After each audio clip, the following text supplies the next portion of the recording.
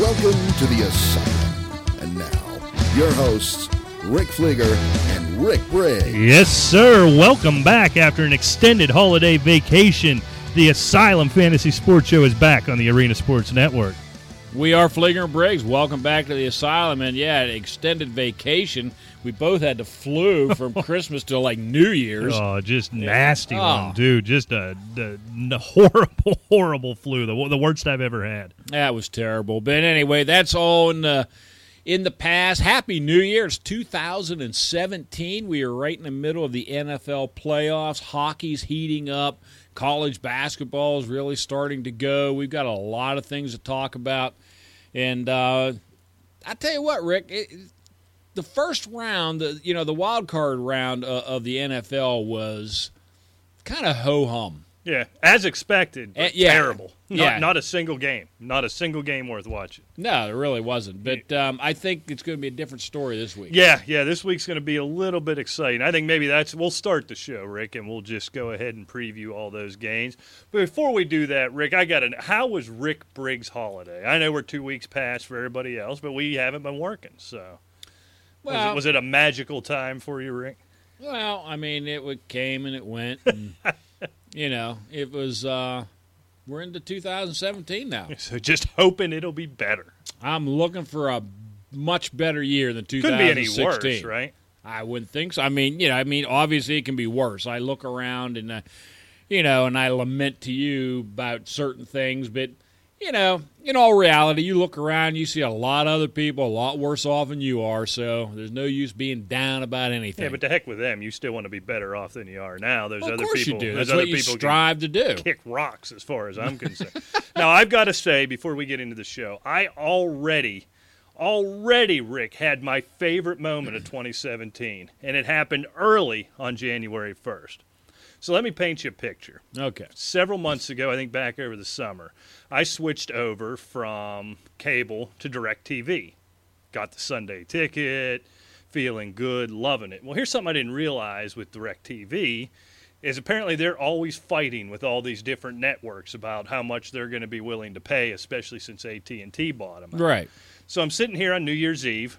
Getting ready, football games coming up, watching the ball drop, that awful show with Mariah Carey doing her nonsense. You probably didn't even see that, Rick. I didn't see it. I saw the next day, of course. So I'm watching ABC, who's going to be covering a lot of sports coming up over the next several days.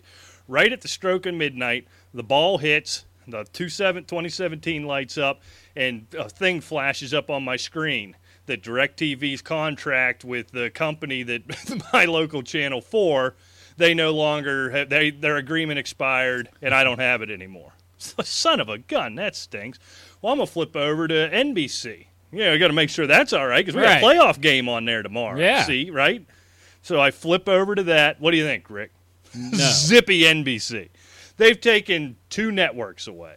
So it's midnight on New Year's Eve, so you can imagine my state of mind. If you want to. I'm inebriated, I'm sure. Drunk as a rat is what I am, okay? So I hop on there. Here's how I'm going to save the world. Like every dummy millennial in the world, I'm going to get on there, and I get on Twitter, and I'm sending them the direct message, just grilling them, giving them the business. Nothing, of course. I see them responding to people all over the place, and they'll tell you, DM us your concern. Hold on, don't scoop me. Don't scoop me, you boo. All right. So then I wake up the morning of New Year's Eve feeling like most Americans do the morning of New Year's Day, right? I wake up feeling that way. I'm thinking, I'm going to check this again. They haven't responded to me. So I give another message about how bad their customer service stinks and how bad, I can't stand you and I'm going to switch to cable. The least you could do is respond to me and tell me to go to hell. I'm a soldier for this one, Rick. I am taking it on. I am going to bring this big AT&T DirecTV conglomerate to their knees. So I'm waiting, and finally I see something flash up in the DM, and I'm thinking, by God, I finally got their attention. Now, before we go on with the story, old Asylumites are going to remember this story, but any new listeners here on the Arena Sports Network, I got to tell you a real quick story. I won't give you all the details, but we were having a fantasy football discussion on the old show. Somebody on Twitter, or a listener, didn't like it. messages Rick, tells him, not only do I disagree on Twitter, not only do I disagree with this point, I unfollow you, GFY. Truth, swear right hand to God, Rick, what did you think GFY meant? Now, everybody knows what GFY on Twitter means. What do you think it meant? Good for you. Good for you. So Rick calls me and asks me, why would this guy say good for you and then unfollow us? I don't understand. We did 3 shows on this probably. So, back to present day. So I'm on there. I am grilling. I know it's going to go nowhere, but I'm drunk, then I'm hungover, and I'm just mad. And it's nice to have that outlet. And I just want somebody to respond so I can tell them to F off. That's all I wanted to do.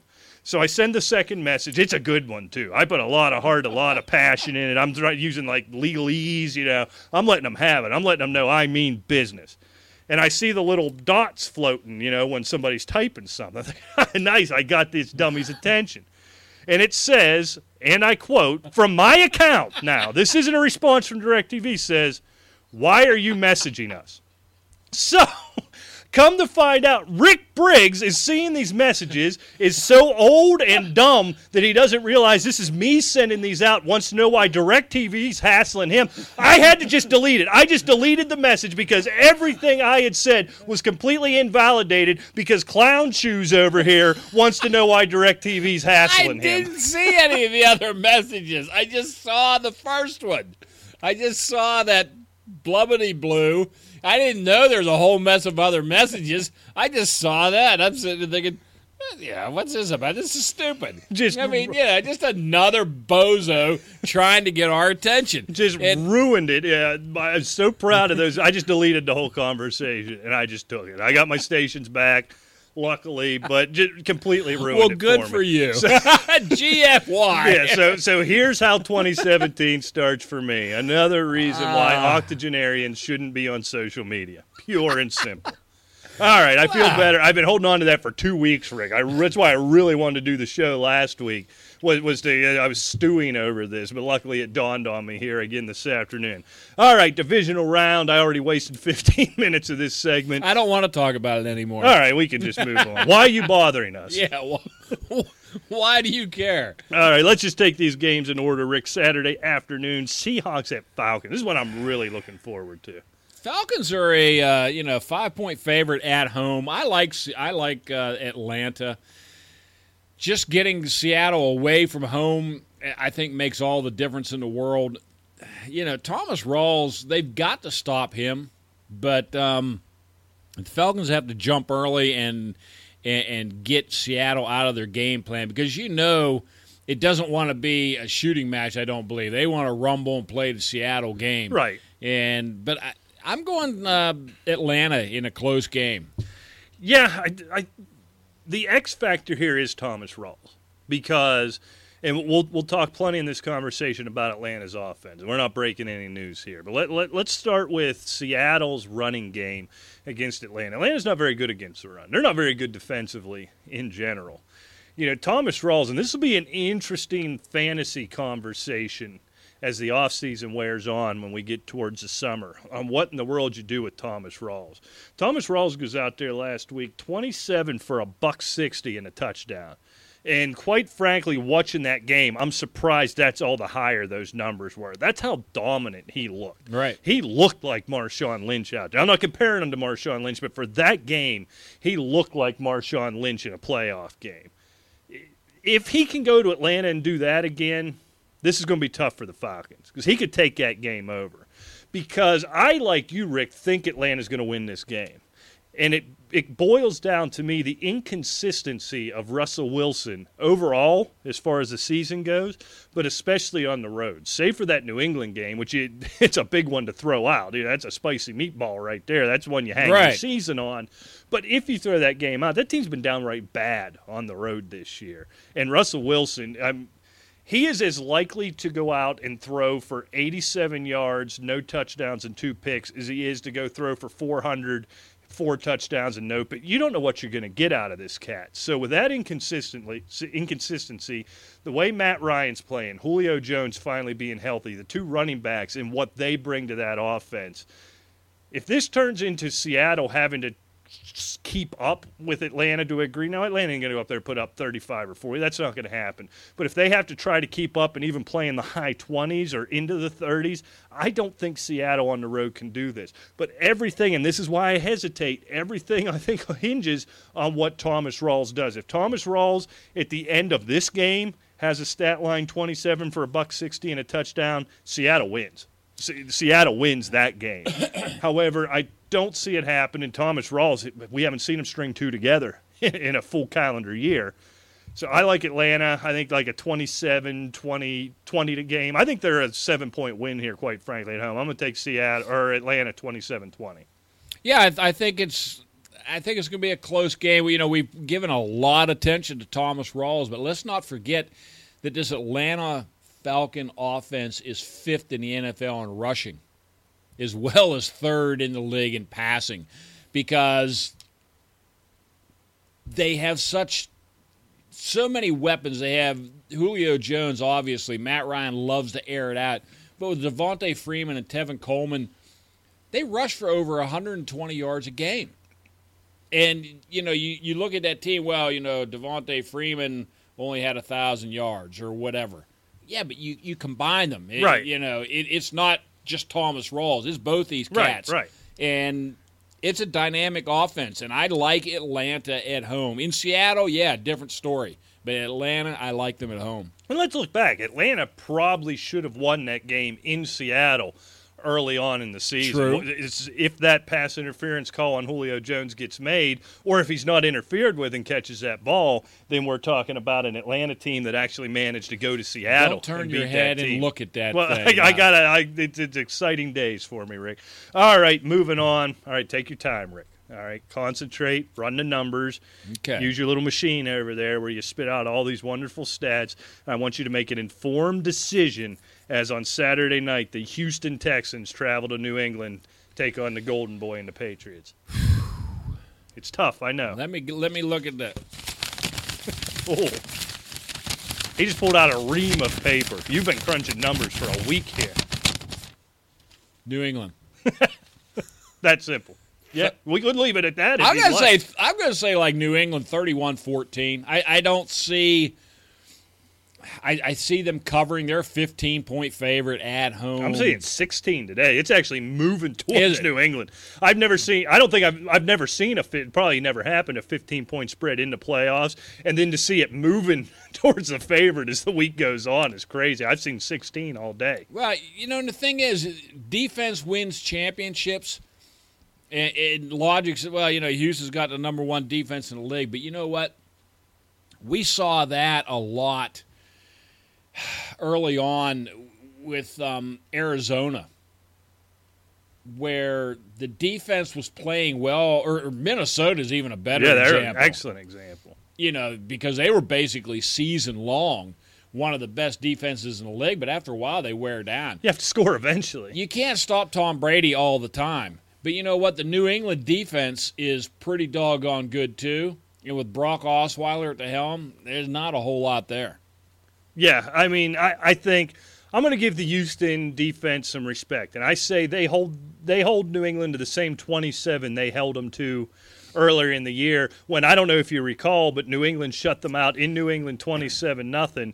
And do you remember, Rick, here we go, a little trivia game. Do you remember who the quarterback was that beat the Houston Texans 27-0? Yeah, it was Garoppolo, wasn't it? No, it was Brissett. Jacoby Brissett. Yeah, a guy right. named Jacoby Brissett beat you 27-0. You're going back there 2.5 months later, taking on another guy you may have heard of named Tom Brady. Look, I think I'm not as terrified of Tom Brady. I don't want to say that. I am terrified of Tom Brady. I'm not as terrified as this New England offense as I once was. I don't see the switch where they could just go out and put up 50 if they need it any longer. I think a good defense can limit them within reason of what you could limit a guy like Tom Brady in the playoffs. So I think they can hold him to 27. I don't know where Houston scores. Osweiler had a nice little game against a terrible defense, and while he's pumping his fist and claiming victory, he still didn't have that good of a week, right, numbers-wise. I don't know how they score. No, I'm going to go 27-6 here. I just don't think – look, simple for a guy like Belichick. You take away Hopkins 100%. You can eliminate him. You load up on the run game on Lamar Miller, and there's no other recourse for the Houston Texans to score because God knows Brock Osweiler isn't going to take it on his shoulders and beat Tom Brady on the road in the playoffs. I got 27-6. And you've been talking about the vulnerability of New England all season long. It's all eye test. I know the numbers don't bear it out, Rick. This is eye test. I mean, I don't even know what eye test you're taking because they are 14-2. The only teams that outscored them in the league were Atlanta and New Orleans. And, oh, by the way, New Orleans gave up 454 points. Atlanta gave up 405, and New England gave up 250. There's not a whole lot of vulnerability on either side of the football. I understand it, Rick. There's something there. There's just something there. 8-0 on the road, 5-1 in the division. Oh, well, they just win football games. They've won 7 straight. I don't know what to tell you. I mean, they're 11-1 against AFC, 3-1 against NFC. There's not much there. Call the bookie. Unless this thing moves to 24, I'm taking New England here. It's a whitewash. And let's get to a game that'll be worth watching. I can't believe they made this the primetime game, Rick. That really surprised. I guess you just want to get New England in primetime. I don't know. Yeah. All right, Sunday, 1 o'clock, the game. I will be climbing up the walls watching as our Steelers head to Kansas City take on the Chiefs. Yeah, I was just really thrilled about this game. But you just sit here, you look at the number. This is the eye test to me here that doesn't make sense. When you look at Kansas City, they're like, whatever they are, 26 against the rush and whatever, not 23. I had to pull the numbers up. I mean, they're the 20th overall defense in the league, or the offense in the league, the 24th overall defense in the league, blah, blah, blah, and they're 12-4. All they do is hawk the football. Create turnovers and score on defense and special teams. They create short fields for Alex Smith, and they wreak havoc. They give up yards. They're the classic Steeler defense of last year. They bend, but they don't like to break a whole lot. They're 12-4. That being said, I think they're hitting a team that is close to as hot as New England and Green Bay and with Pittsburgh. I didn't like what I saw at the end of that game with Pittsburgh last week against Miami when they had it well in hand and they looked like they were playing almost like the prevent offense, which was horrifying. But people can get hurt doing that, as we saw with Ben Roethlisberger. They've got to stay in high gear against Kansas City, and I think they will. I think this team's more on a mission than what we've seen. They say, everybody was claiming in the wild card round, they have a tendency to play to their competition. No, they didn't. They stomped Miami. They did. And I tell you what, I was impressed because I said that to you, I believe, in a text. Yeah. And generally that's true. And to their credit, they did not do it. They came out. They smashed them, and then they put their boot on their neck, and they didn't smash them. Right. So before I predict this game, let's get the conversation out of the way with Ben Roethlisberger being in that game with 4 minutes to go. Here's what I want to say. Would I have liked as a fan, now especially knowing the outcome, that Ben Roethlisberger got himself hurt, however, it doesn't seem serious. As a fan, yeah, I'd want him out of that game. But to say this was a foolish decision, Mike Tomlin did something stupid. Aaron Rodgers won by, I believe, more in his game, right? He finished the game. Yeah. I believe, let's look back. Brock Osweiler, we won't talk about that, but they were up 2 scores. He finished the game. Russell Wilson blowing him out. He finished the game. There is no reason in the world to say Ben Roethlisberger shouldn't have been in that game. No. And when you and I talked about this, that's not what the issue I have is. My issue was they just quit playing offense. Right. Really. It was like, okay, we're going to give it Le'Veon Bell, and he's going to So then you drop back to pass, the receivers ran the wrong route, and the offensive line just stood up, and your quarterback's getting hit. That's the problem. Exactly. You have to keep the pedal to the metal. You have to keep doing what you did all game long. Right. You can't just – or pull everybody. Keep playing or pull everybody. You can't have 10 guys going halfway and your star quarterback trying to make a play. Exactly. All right, so let's move on past that. This game. All right. I'm going Pittsburgh by mere 3 points. Yeah, it's good. I got the Chiefs by a field goal. Right. This is how close that game is. It's a field goal either way. Look, Kansas City came to Pittsburgh in October, had 43 hung on them, lost 43-14, and scored those 14 late, right after the defense gave up. They got killed. That's not going to happen again. Here's the difference for me. Everyone knows the difference in the home and road splits for Ben Roethlisberger. Add that to the fact that Ben Roethlisberger's been a little loose with the ball, even at home the last several games. 2 bad interceptions against Baltimore. Lucky to win that game. 2 bad interceptions here last week against Miami. And these are games at home, games he's in control of. He plays so poorly on the road. I think Tyreek Hill gives the Steelers a lot of problems. It's not a good tackling defense in the secondary. Tyreek Hill finds a way to make a play. I think they can keep it away from him on special teams, but they're going to find Kansas City's going to find ways to get him the ball in space on offense, and the Steelers are going to struggle with a guy like that.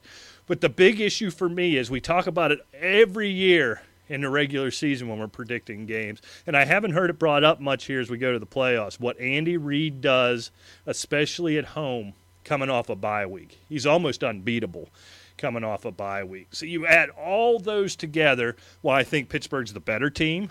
They're the much better offense. Because, look, it's just got to be these turnovers. I don't know how Kansas City – did you ever try to sit down and watch a Chiefs game, Rick?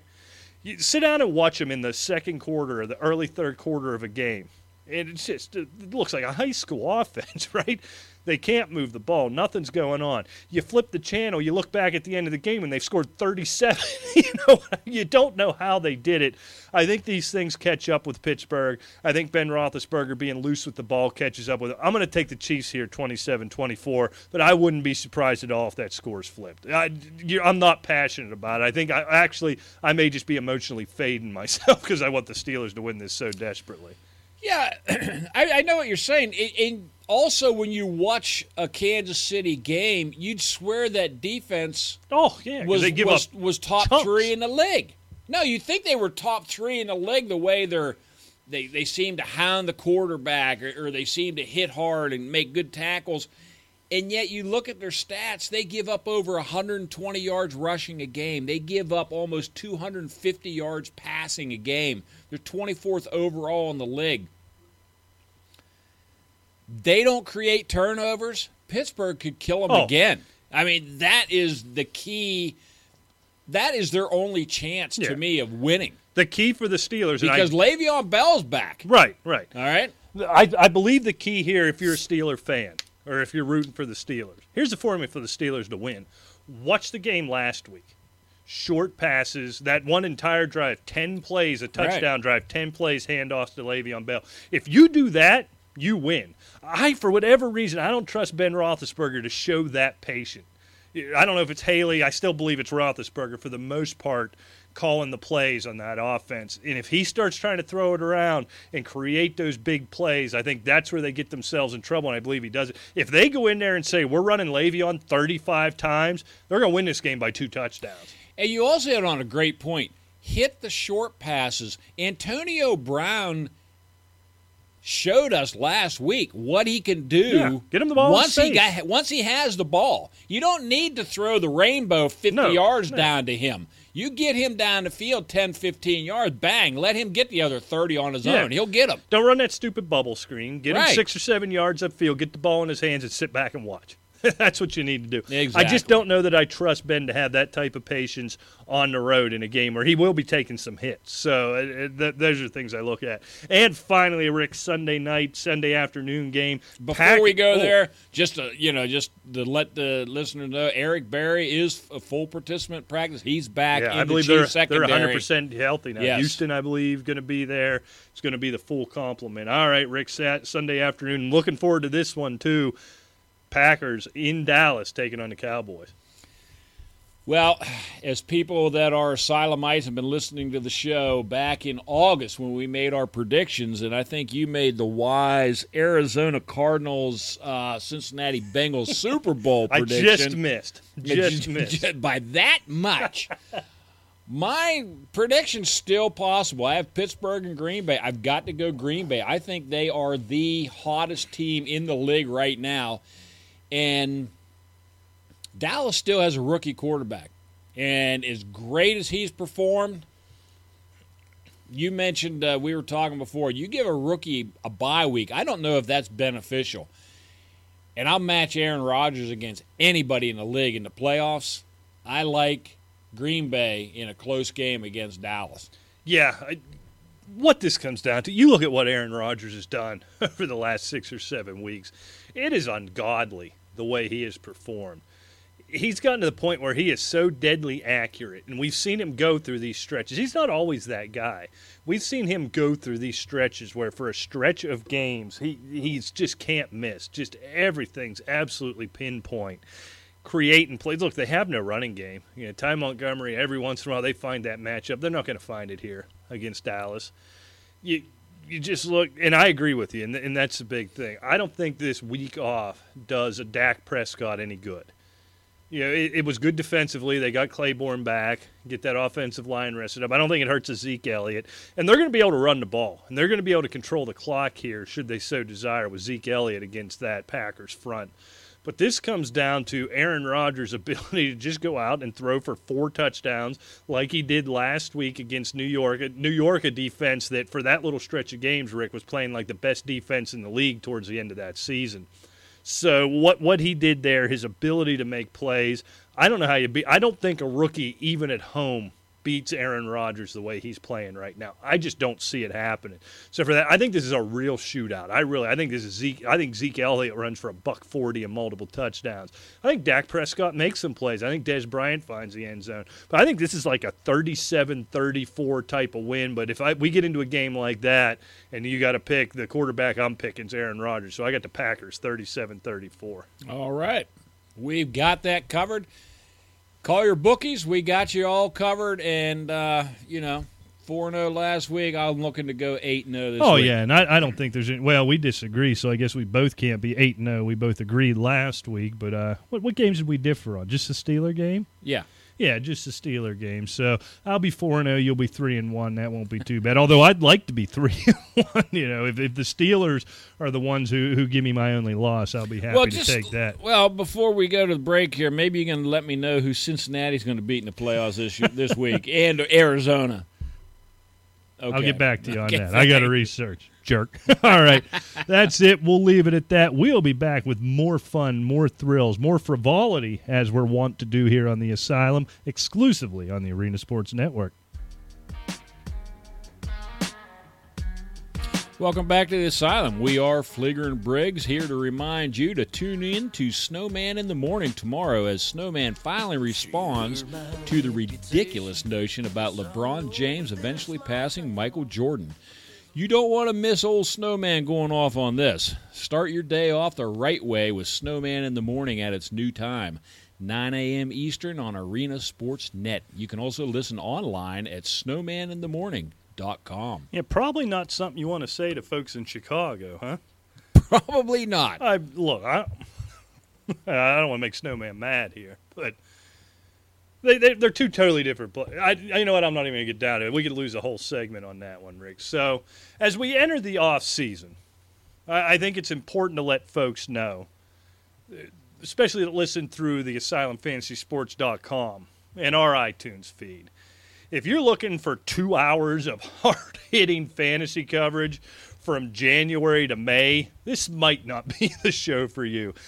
The Arena Sports Net is a sports network. If you listen to us long enough, you know we have a hard time staying on topic as it is. Here's what I'm going to promise you. You're going to get at least one segment of fantasy every single week. Maybe more, but you'll get at least that. But we're going to cover the world of sports. We're going to cover pop culture. We're going to cover news. We're going to do a lot of things. I just want to get that out there now before the emails come in and all the angry tweets, right, Rick? Let's just dispel that right now. I'm not doing 2 hours of fantasy football in April. Right? Oh, no. I'm just not going to do it. All right? Not even close. We'll sprinkle plenty in. We'll give you at least one segment. This is going to be that segment this week. This is what I look forward to, Rick. We're just going to hand out some awards here. I got 3 awards. We're going to give out the most valuable fantasy player. We're going to give out the least valuable fantasy player, which, boy, there was a lot of candidates for that one. I can't wait for that. And then the breakout star. There's always that one guy, that waiver wire darling, that guy you didn't expect, or that guy that just completely exceeded his ADP. Guys like that. So let's start out with the easy one. I don't want to say easy, Rick. There's a lot of tough calls here. I'll let you go first. This season, the 2016 fantasy football most valuable player. For my money, it was David Johnson. And a lot of people may raise their eyebrows at that because of Zeke Elliott and Dak Prescott and Rodgers getting hot. But David Johnson was, in this zero running back era that everybody's starting to get so high on, which we're going to get into some of this later on. Yep. You can bet on that. David Johnson, over 2,100 total yards, 80 catches. He had 20 touchdowns in an offense that, save for Larry Fitzgerald, really didn't have much anything else. Right, they're bad. Yeah. Carson Palmer was bad this year. And I think he didn't get hurt. I mean, he was there week after week for your fantasy football team, putting up spectacular numbers. That's what you want from a fantasy football guy. And I have to give the nod, even though it was very close. I'm giving it to David Johnson. Yeah, this was tough. I can't argue against David Johnson. But here's the criteria I used. I took value versus ADP. True. I factored that in. David Johnson went in the top 12, right? He wasn't a top 5 guy, if I remember right, in terms of ADP. I think he was more towards the end of the first round. He started creeping up as August rolled along. But he was still considered a first-round talent.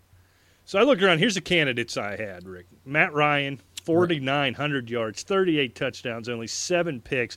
Ended up being the number 2 quarterback. He was drafted roughly as the number 14 quarterback. So there's some serious value there. Yeah. The one league I managed to make a championship run in was all because of Matt Ryan. He led me there.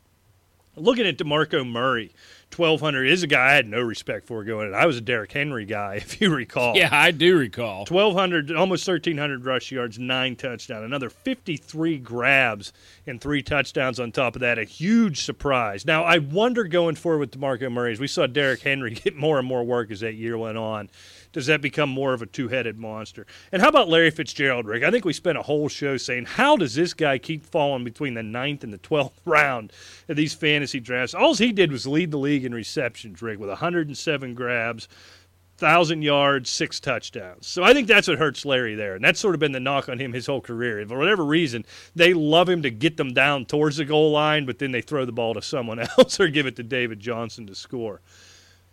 Looking at all those guys, my MVP, Rick, this year, the last candidate, the guy I'm going to give it to, coming off that terrible knee injury, a guy who dropped way down in draft. No, I say way down. I don't remember his ADP, but I was thinking he's about a 4th-round draft, where so many wide receivers were taken in the 3 rounds.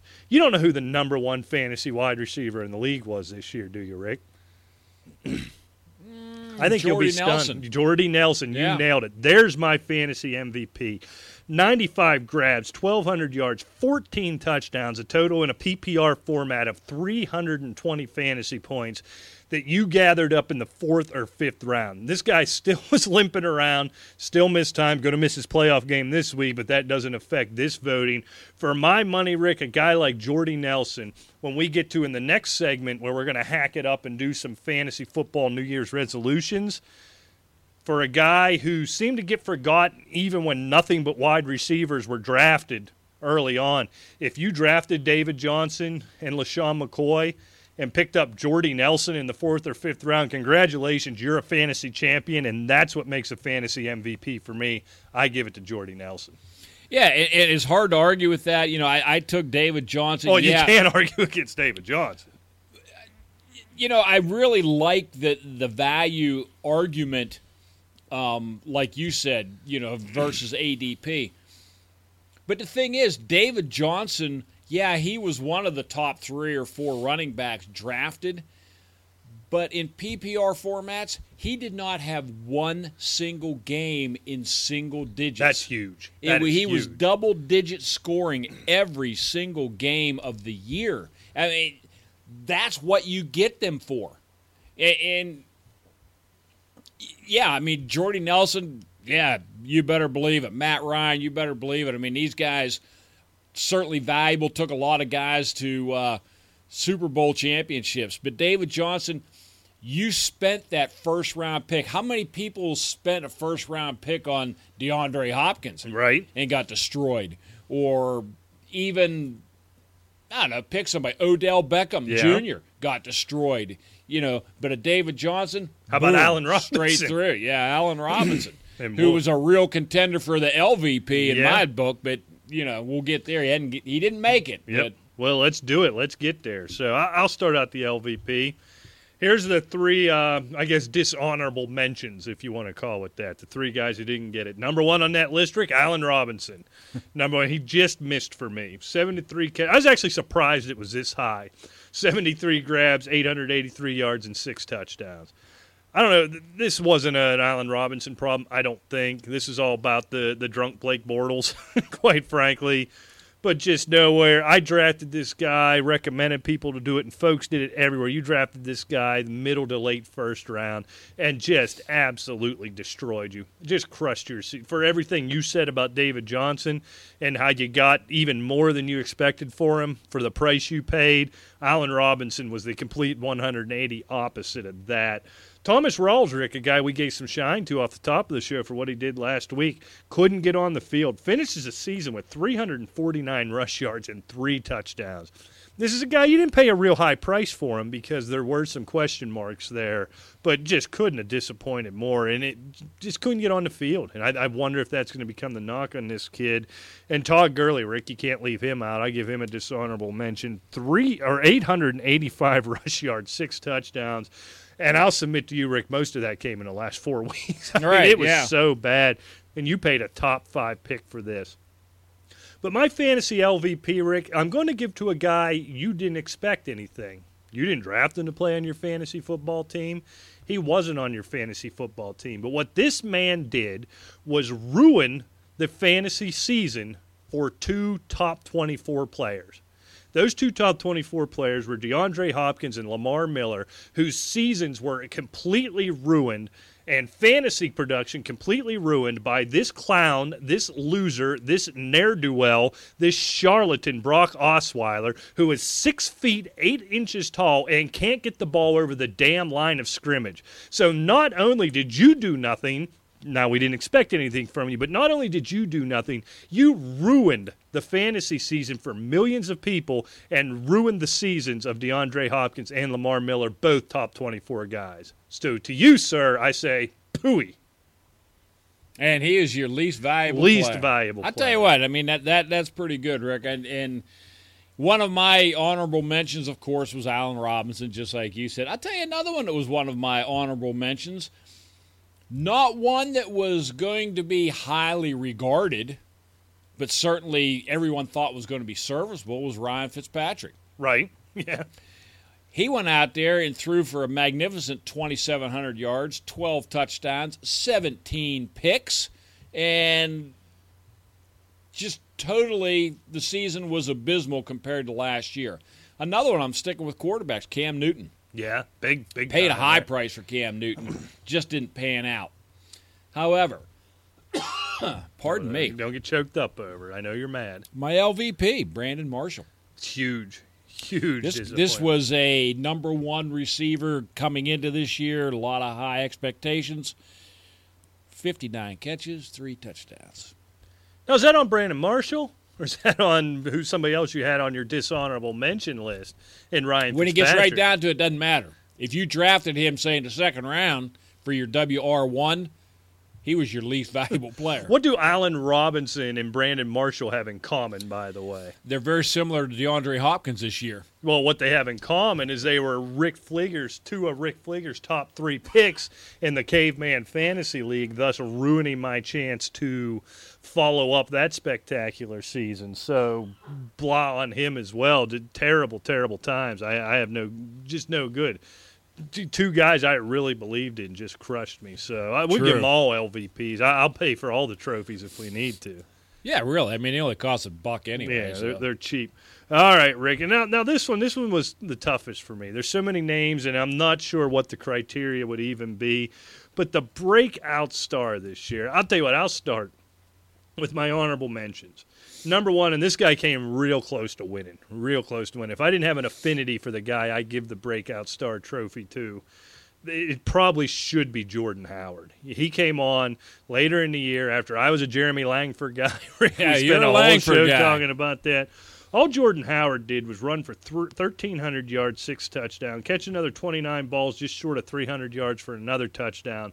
Did that mostly late in the season. And at the end of the season when Jay Cutler went down and Matt Barkley was starting games for this team, Jordan Howard was the only offense this team had and was still putting up consistent 100-yard games towards the end of the season when this offense was just absolutely doing nothing and they were getting blown out. Jordan Howard setting up to be a star. Another honorable mention, Rick, I gave a lot of thought to this guy too, Michael Thomas down there in New Orleans. 92 grabs. I was stunned it was that high when I went back and looked at the numbers. 92 grabs for 1,100 yards, and get this, 9 touchdowns. What a year this kid had. This was a guy I did hit on. I drafted him in all my leagues at the end and have him in some keeper leagues, and I'm going to be glad to hold on to him for such a low price. And Jay, our boy Rick, where's the button here? It's been a while. I'm out of practice. Oh, it's not working. Oh, no. Hold on. You just keep pounding that button, Rick. No, I think we'll try it right here. Ajayi. There we go. Sorry there. The way you just pound. Of course we have Ajayi.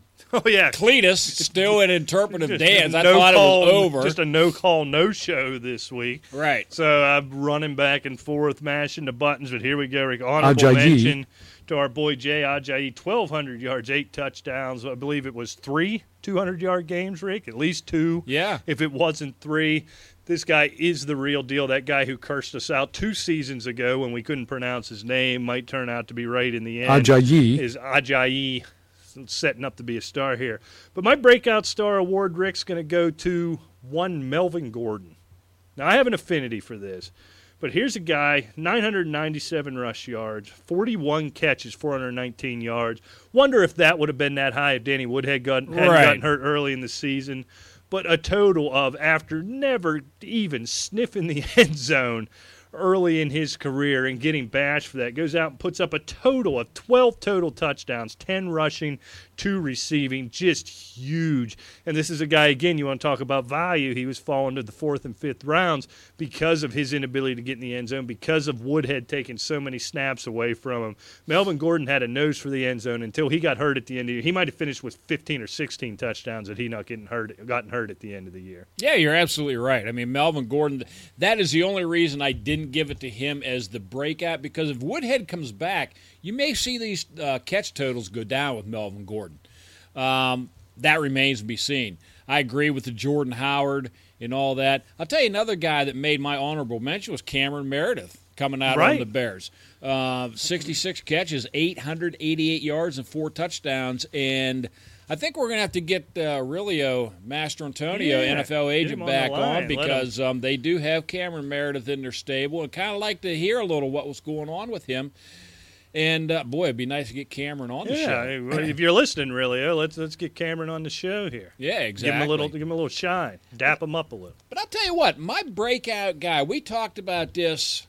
I don't even know if it was on air. It's been so long now, but we were talking about, we always had these the elite quarterbacks. We had the Aaron Rodgers, the Tom Brady's, the Drew Brees.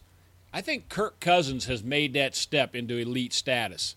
I think Kirk Cousins now is QB1, period. I mean, it's not even in the discussion now. I mean, he's going to be right in there with Luck. Right. Derek Carr is going to be the same way. But, I mean, Cousins has really stepped forward, almost 5,000 yards passing this year. And the kid can run. He has 4 rushing touchdowns. So, I tell you what, I just think he has hit elite status, and he's my breakout player. Yeah, and I agree with that. I love Kirk Cousins. Had him in a couple of leagues. Got him for a song. Got him on the waiver wire in a couple of leagues, if I recall correctly. What he reminds me of, though, if I was a Redskins fan, which I'm kind of growing to be, I don't know why, but I, for some reason, find myself an affinity for this Redskins team. He reminds me a bit of a Romo, where he's going to put up numbers, but he's going to lose a big game, as we saw going down the stretch. But from a fantasy football perspective, rather than paying top dollar for your Aaron Rodgers, your Drew Brees, some guys like this, if I can get a Kirk Cousins in the 8th, 9th, 10th round of my draft, and he's going to go out and put up the type of numbers he does and the numbers he can most weeks, Kirk Cousins is the next generation. Him, you mentioned Derek Carr. These are the next generation of guys moving up as Ben and Eli and Brady and Breeze. These guys start to hit the sunset of their careers and fade out. This is going to be the next group of stars. I agree, 100%. Well, there's the awards, Ray. It's good. I'm happy we got that done, except for the fact that 2 of the 4 on the list for LVP were big parts of my Caveman Fantasy League team, so I'm not happy about that.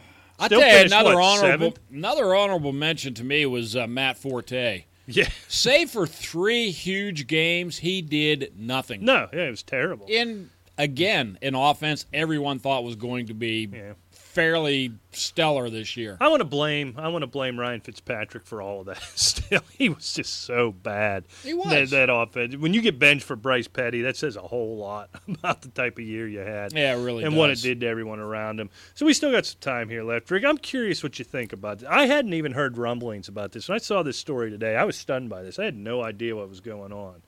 So a guy named Don Yee, Rick, he's Tom Brady's agent, or at least was. I don't know if he still is. Along with Ed McCaffrey, you remember Ed McCaffrey, and a big list of guys you haven't heard of, are forming what they are calling the Pacific Pro Football League.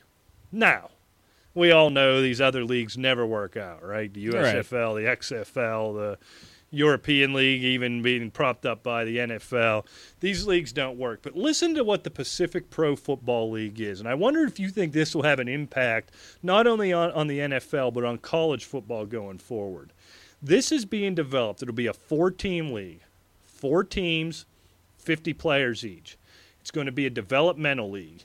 It's going to be for players right out of high school who either can't or don't want to go to college. This is going to be a true minor league for the NFL. They're in no way going to compete. They're only going to play a handful of games. It's going to be all about development. Limited coaching staff. The guys are going to be paid $50,000 a year, which could be attractive, I think, to potential high school players with the NFL potential who don't want to go through the nonsense of college football, who are maybe in dire financial straits. If you're growing up in the hood somewhere, $50,000 is a whole lot of money for playing in this. The stated goal is to be a feeder system for the NFL and for guys who either don't want to or can't make it through the college football process. This also eliminates the minimum 2 years of college football rule. It takes all of these things out. What do you think about this, Rick? I love it with one caveat.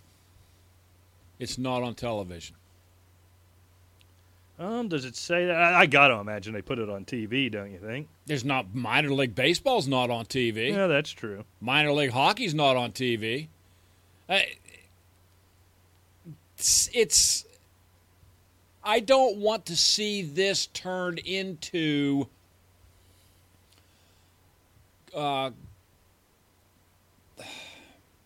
should I put it, junior college sports, where somebody's making millions of dollars over somebody. I mean, we had this discussion about college athletes. Should they get paid for making universities millions and millions of dollars? I don't want to see these 4 teams make a bunch of money off of a TV contract, paying guys $50,000 to go get their brains beat out, and they're talking with all this care that they're talking about with concussion protocol and so forth. If that's all they're going to pay them, then it better just be kind of like developmental training and just what they're talking about. And here's what they're stating. Now, on their advisory board, and this gives this some merit to me, their advisory board, amongst another bunch of other guys you've never heard of, are Mike Shanahan and Mike Pereira, who both say this. Here's Mike Shanahan's quote on this. Professional football is a very specialized game. It demands precise technique and a certain mental approach. Pac Pros, this is what it's going to be called. The Pac Pros time has come, and these fantastic athletes will be well trained for the pro game on and off the field. And that's in response to the offenses. These games aren't going to be played to win. There's going to be no spread offense. Quarterback's going to be required to call plays in the huddle. This isn't going to be about winning and losing. They're going to play 8 games a year. It doesn't mention anything about television. I imagine somebody's going to want to televise it, and these investors are going to want to make some money off of it, right? So I think it would be. But it sounds like the rules, at least right now as they are establishing them, are strictly to get players prepared for the pro game. And it fills this need. It says here in the story, it fills the need of college coaches. They don't care about the NFL. They get paid to win football games, right? Right. So these college-style offenses where you see guys, and I think this is really relevant now. We'll talk about the NCAA championship game here a little later on in the show. But, you have to ask the question, does the skill set in the offense that Deshaun Watson ran in college, after we saw what he did, does that at all translate to the NFL? Now you look at this Pac Pro Football League coming out where not only they're going to be taught to do it the right way, they're going to be required to. No spread offense, no shotgun. They're going to be call plays in the huddle. They're going to get under center, and they're going to run a pro-style offense.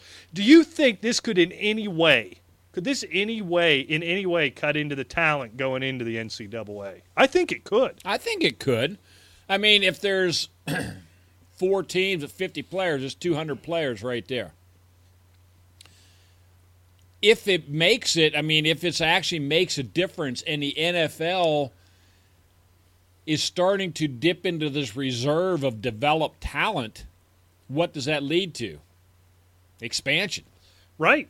Well, now if you go from 4 to 8, well, now all of a sudden it's 400 players not going into college. Right, and now a lot of these guys may be only the MAC, the WAC, some of these conferences, maybe not your SECs right away, obviously. Not right away, no. That's what I'm saying.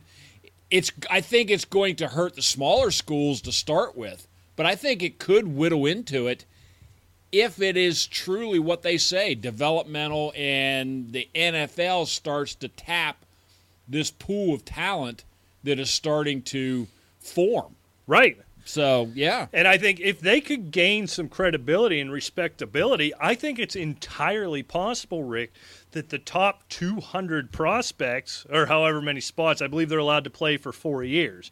So the top, say there's 80 spots available each year, that 80 of the top high school talents in the country, if this could gain some credibility, could go to this, and why wouldn't you? They're not going to college for an education. Right? Most of the guys that wind up in the NFL know in high school they're going to the NFL, and they have to go through this NCAA song and dance to get there. If you have this where not only can you make money, but theoretically, at least what they're trying to sell us here is be better prepared for the NFL, you would be insane to go to college.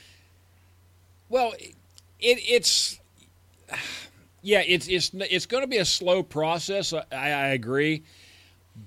But like I said, if the NFL starts tapping into some of this and these guys are well prepared, okay, number one, they're getting paid, albeit it's not a lot of money. A lot of money for an 18-year-old kid. However, I think they're going to be better prepared for the NFL because for 4 years, everybody isn't telling them how great they are. Right.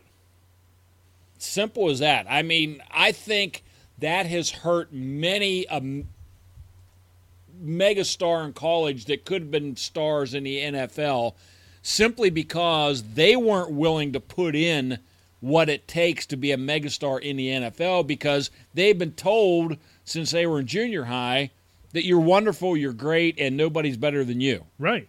And now all of a sudden you show up to this place with only other potential professional football players. Look, you only get this in the SEC. Right. In the top end of the ACC, the top end of the Big Ten, that's sort of where it ends. Top end of the Pac-12. You don't get this all around the countries. I think, boy, if they could gain some credibility. Now, the NCAA, I don't know, through marketing, through different things, they're so big and so powerful, and they have so much money. I don't know how it would be. This might be the conspiracy theorist in me. Might find a way to just crush this. But if this could gain some credibility, I'm just thinking, if I'm an 18-year-old kid, I just graduated high school, I'm the number 3 ranked player in the country at my position. and I have Alabama calling me and saying, all right, and I got Nick Saban calling me, look, you're going to start as a freshman. You're going to be on TV every week. You're not going to get any money, but you're going to get down here. We're going to develop you. You got to stay here for 2 years. You got to get to 19 or be 2 years out of high school, whatever, however that rule breaks down. Then you can go to the NFL and you make millions. Or I get Mike Shanahan calling me and say, here's the deal, Rick. I'm going to give you $50,000 a year. You're going to play 8 games. I'm going to teach you how to play pro football. I'm going to teach you how to play college football. I'm not going to teach you how to defend a spread offense, or I'm not going to teach you how to run a spread offense. Right. I'm going to teach you how to play the pro game. I'm going to give you a little bit of money, and I'm going to surround you by the best coaches in the world. I'm going to surround you with Ed McCaffrey. I'm going to be there. I think I'm going to go that way, Rick. And you know what? Because I had no intention of getting a college education. That was just a stepping stone to the NFL for me. And you talk about the conspiracy theory. You know what can bail them out if, like I said, if the NFL for whatever, 2-3 years, whatever it is, 4 years, taps into this pool of talent and says, hey, these guys, I mean, they're coming in. Right, and they're ready. Exactly. And NCAA tries to pull a power move on them. All of a sudden, even if it's still 4 teams, the NFL could say, okay, they're going to be kind of like minor league baseball teams. Team A is affiliated with the NFC West, the NFC South. That'd be interesting. And so forth. You know what I'm saying? Right. And they can tap into that team. Like whatever, Seattle loses for whatever 3 running backs. Hey, we can tap into Team A mid-season. Pull somebody up. That'd be interesting. Treat it like a true minor league. Exactly. I think what this it could work. Whether or not this works, this is the first step. And I think it's something that's long needed to come. NCAA wants to pretend like they're an amateur organization. Let's make them be an amateur organization. Right. I like this. I really do. I do, I'm too. not sure this specific one is the answer or this what makes it work, but I think this is step one. And in our lifetimes, we're going to see a true minor league for the NFL. Very interesting. Something I'm definitely going to be keeping an eye on as the spring rolls on. And if you think about it, it could turn into something for the players. Like we were talking about the LSU not wanting to play in the bowl, right? You know, and so forth, this, that, and the other. Now maybe we won't have to see 168 bowl games. Right.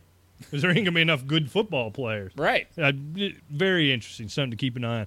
All right, well, let's leave it here. When we come back, a little more fantasy football here as we head into the offseason. I know it's a week late, but we have fantasy football New Year's resolutions exclusively on the Arena Sports Network. Should old acquaintance be forgot?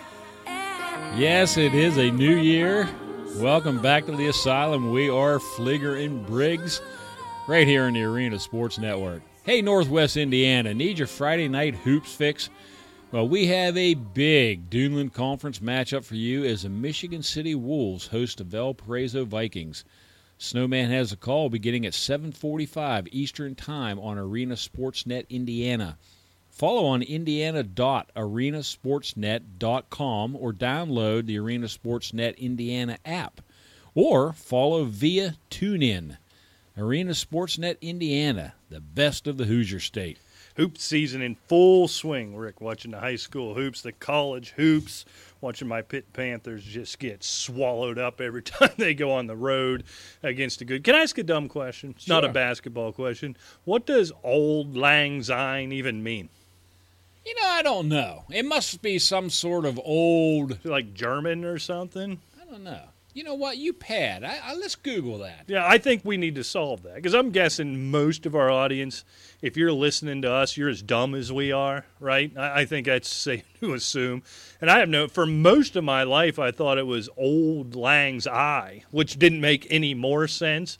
But there was 2 of the 3 words that I knew what they were, so I could wrap my head around it. But I was Googling it for that intro. It turns out it's Auld Lang Syne, and I don't have any clue what that is. It's got to be a foreign language, I'm not even right? sure how to spell it. A-U-L-D. Oh, okay. All right. Oh, there we go. Here we go. And Syne, S-Y-N-E. I had a hunch. I should have said it before it came up, but it's Scottish. Scottish, all right. What's it mean? Does it mean Happy New Year? Auld Lang Syne, note S rather than Z, is a Scots poem written by Robert Burns in 1788. Robbie, I know him, yeah. And set to the tune of a traditional folk song, Roud, number 6294. I thought it was 6292. That- That's where yeah. I'm getting messed up. All right, it's 6294. I got you. It is well known in many countries, especially in the English-speaking world. Well, yeah, if it was Scott, I imagine. Okay, its traditional use being to bid farewell to the old year at the stroke of midnight. By extension, it is also sung at funerals, graduation, funerals. And Yeah, don't play that song at my Yeah. funeral. Everybody, Happy New Year! Yeah. The idiot's dead! Yeah. Okay. The title may be translated into standard English as Old Long Since, or more idiomatically, long, long ago, days gone by, or old times. Consequently, for Auld Lang Syne, it appears in the first line of the chorus.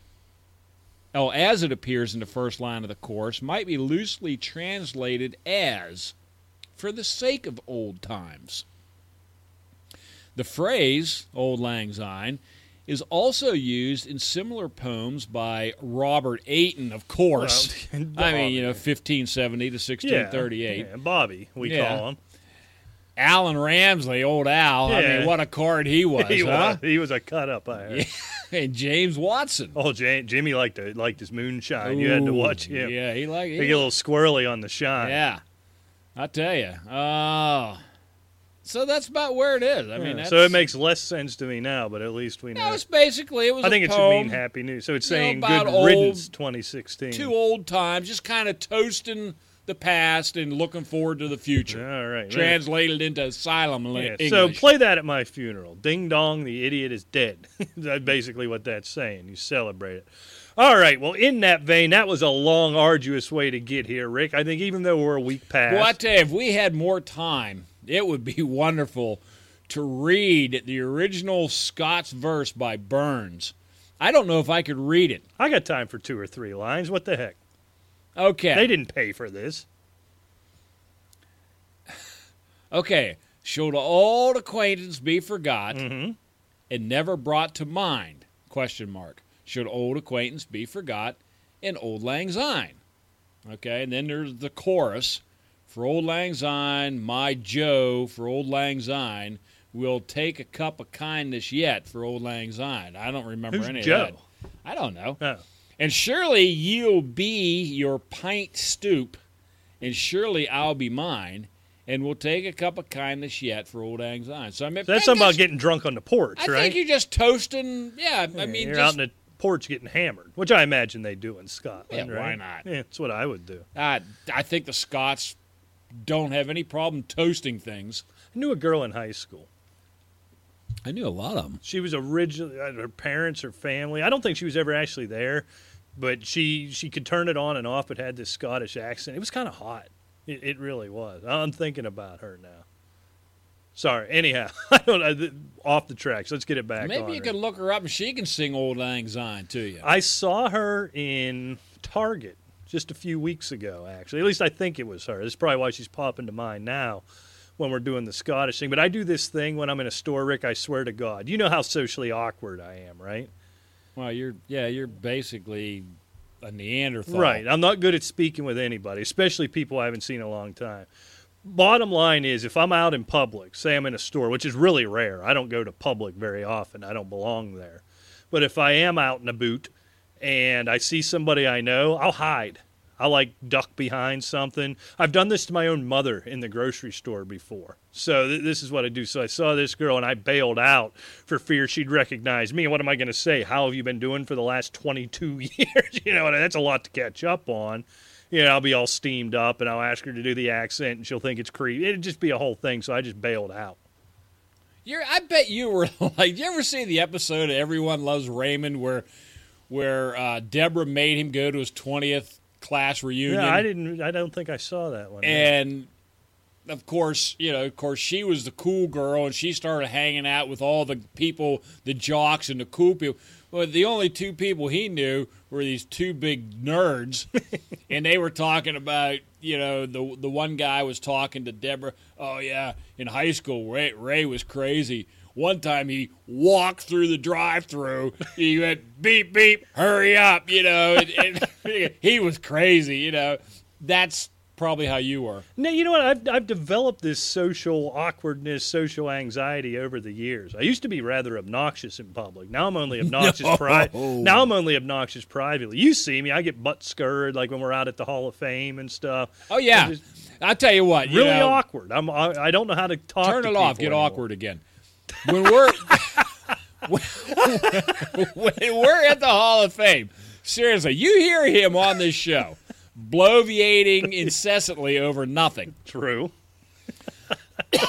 Pardon me. Our voices still just aren't there yet. Flu's just still in the death grips.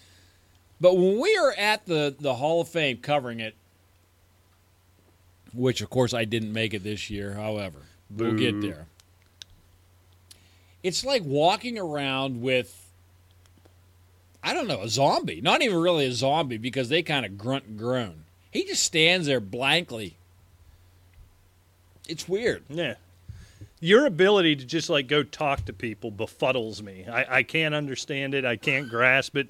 And I used to be that way. I don't know what happened. You know, I sort of built this. You were mocking me for it earlier in the day when we were talking. I sort of built this fortress around this studio, and I don't leave it. Rick's choking to death out there. I hope the microphones are picking it up. Today might finally be the day. I've declared them dead 3 or 4 times over the years, but today might be the day, actually. Woo, boy, trying to get that voice back's rough. Yeah, it's ugly. We probably should have taken one more week off, but we had to get to it. We had to do a divisional preview. Check out the Snowman show on Friday. Yeah, we invaded Friday's the Snowman morning. So we had to get that out, and there's no sense coming to the studio for an 11-minute spot, so we figured, what the heck, we'll knock out a show while we're here as well. But anyhow, Rick, long way to get to this. Let's talk about New Year's resolutions, but I don't care if you say you're going to lose weight. You're not. You're going to eat one of those blizzards we talk about on the Snowman show. You say you're going to exercise more, you're not going to do that. You say you're going to do better at work or you're going to organize. You're not going to do any of it. You're going to do nothing of the sorts. But here are some resolutions you can keep, Rick, your 2017 fantasy football resolutions. As I get the CPAP machine and it's the AED machine, right? I'm going to get the paddles ready. See if you can spit one out. Man, I mean, tell you what, it's just rough. I apologize for all that racket in the background while Rick's talking. Of course, it's probably just as interesting as Rick talking. But anyway, yeah, I'll tell you what. My first fantasy football New Year's resolution of 2017 is I am going to make it a point to get what I consider, and of course every individual player is going to have to do their rankings and everything, and I suggest putting them into tiers as elite, and then top tier, and then tier 1, tier 2 on down. At minimum, a top-tier quarterback. I am not mumbling around with the Blake Bortles of the world and, hoping that these guys – I am going to get a quarterback that I can rely on that's going to help carry my team. Because if you look at fantasy scoring, Aaron Rodgers, Tom Brady, Drew Brees, Matt Ryan, they're so far above all the other skill players. But if you get down to these other ones, like I mentioned, say somebody gambled on, I don't know, just say, Blake Bortles and Ryan Fitzpatrick thinking, okay, I'm fine. Well, stream them. Yeah, stream. Your favorite word. Stream. But he'd have been up this crick without paddles. Right. And there's nothing there to go grab any longer.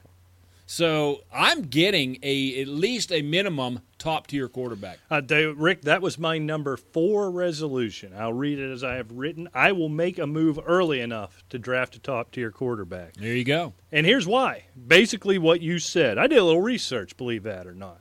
Cole's not around to do it anymore, so I did it myself. And obviously Cletus isn't. Cletus. Is he dead? I don't know. Is he on tour with this dance troupe? What's he doing? If you made a New Year's resolution just to get on Arena Sportsnet and start listening to the Asylum in 2017, you're not familiar with Cletus, who was for a brief period. About an hour and a half, I believe. Yeah.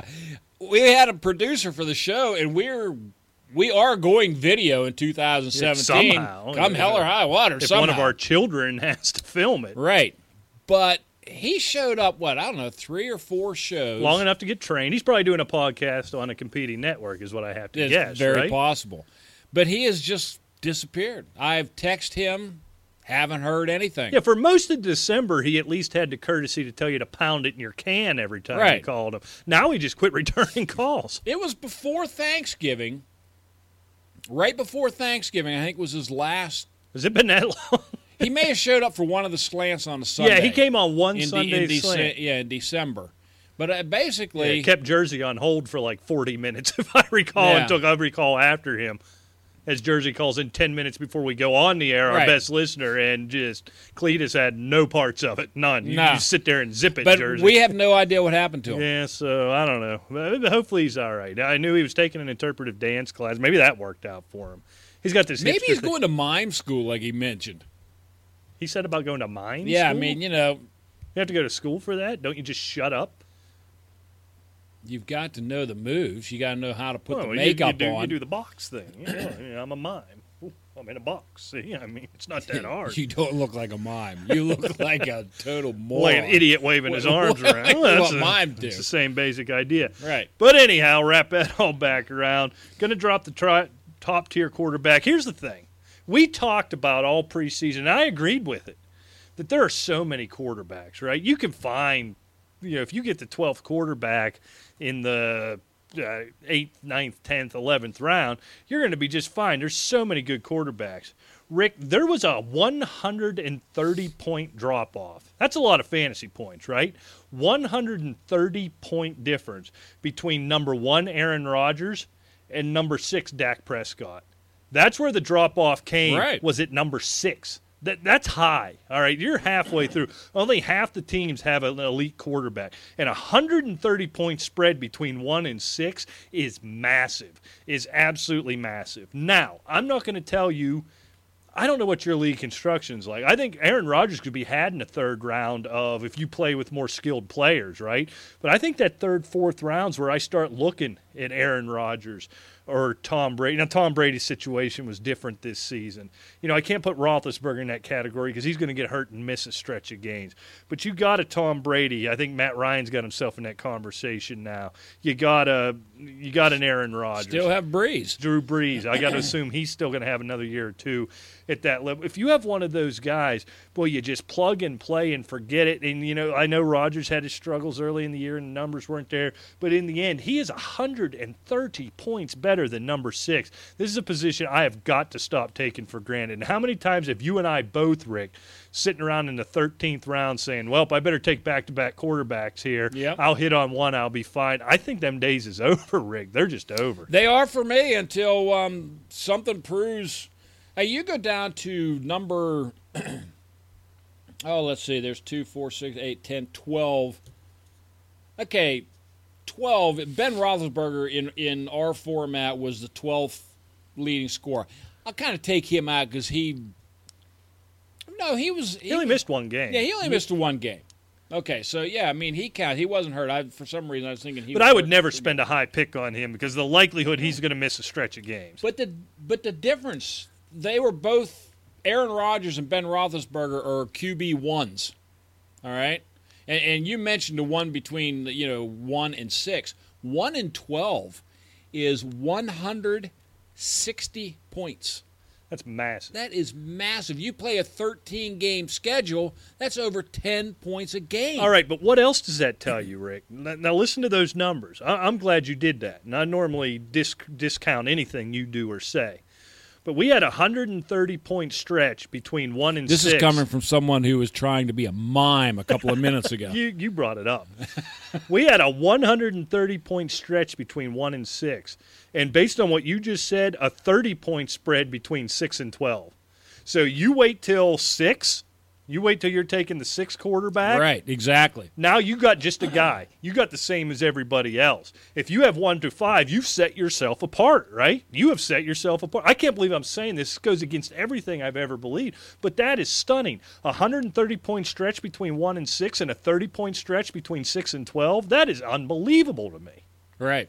Yeah, so you're right. I mean, you better get a top 5 quarterback. Right. You Simple gotta as that. Now you got to identify who these top 5 Well, guys are. that's the thing. Because you look at the top 5, I assume we got Rodgers, obviously. We got Matt Ryan. Okay, I'm looking. Aaron Rodgers. Who's our top 5? Aaron Rodgers, Uh-huh. Matt Ryan. Uh-huh. Pardon me. Here we go again. Aaron Rodgers, Matt Ryan, Drew Brees, Andrew Luck, Kirk Cousins. 1 through 5. So Cousins and Ryan were shocks in that. 6 through 12, Prescott, Carr, Brady. Throw him in the conversation because he missed 4 games. Right, exactly. Stafford, Rivers, Bortles, believe it or not. Unbelievable. And that's the thing. Or do you want a Blake Bortles? No. No. That's the whole thing. I can see Derek Carr moving up. Oh, absolutely. Matt Ryan maybe coming out. I'm not sure. He's hovering there. As long as Julio Jones is there. But he was there last year. Matt Ryan wasn't, I don't believe, top 5. No, he was top 10, I'll bet you. I don't know.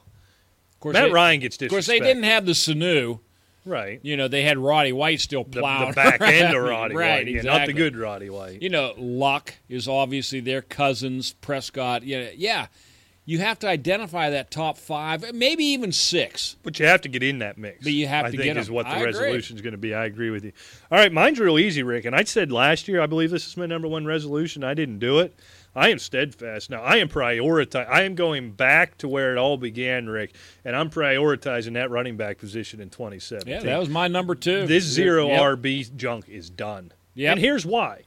There is no difference, basically, after Antonio Brown and Julio Jones and A.J. Green, these real special guys, there is no difference in my mind on a week-to-week average. Maybe in the end it looks different, but between 5 or 6 and 40 of these number 40 wide receiver, they look like whack-a-mole. This one's going to pop up this week. That one's going to pop up this week. That one's going to pop up this week.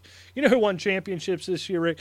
Guy who drafted at the end of the first round, drafted David Johnson with the 11th pick, drafted A.J. Green, I think he could get early in the second, come back around instead of somebody who, some dummy who went Allen Robinson, Brandon Marshall, right? So if you had a David Johnson, if you had a Le'Veon Bell, if you had a Zeke Elliott who went in the first round, if you had a LaShawn McCoy who went early in the second, if you had one of those guys, you set yourself apart. I am back to there are so few valuable contributing running backs in the NFL right now.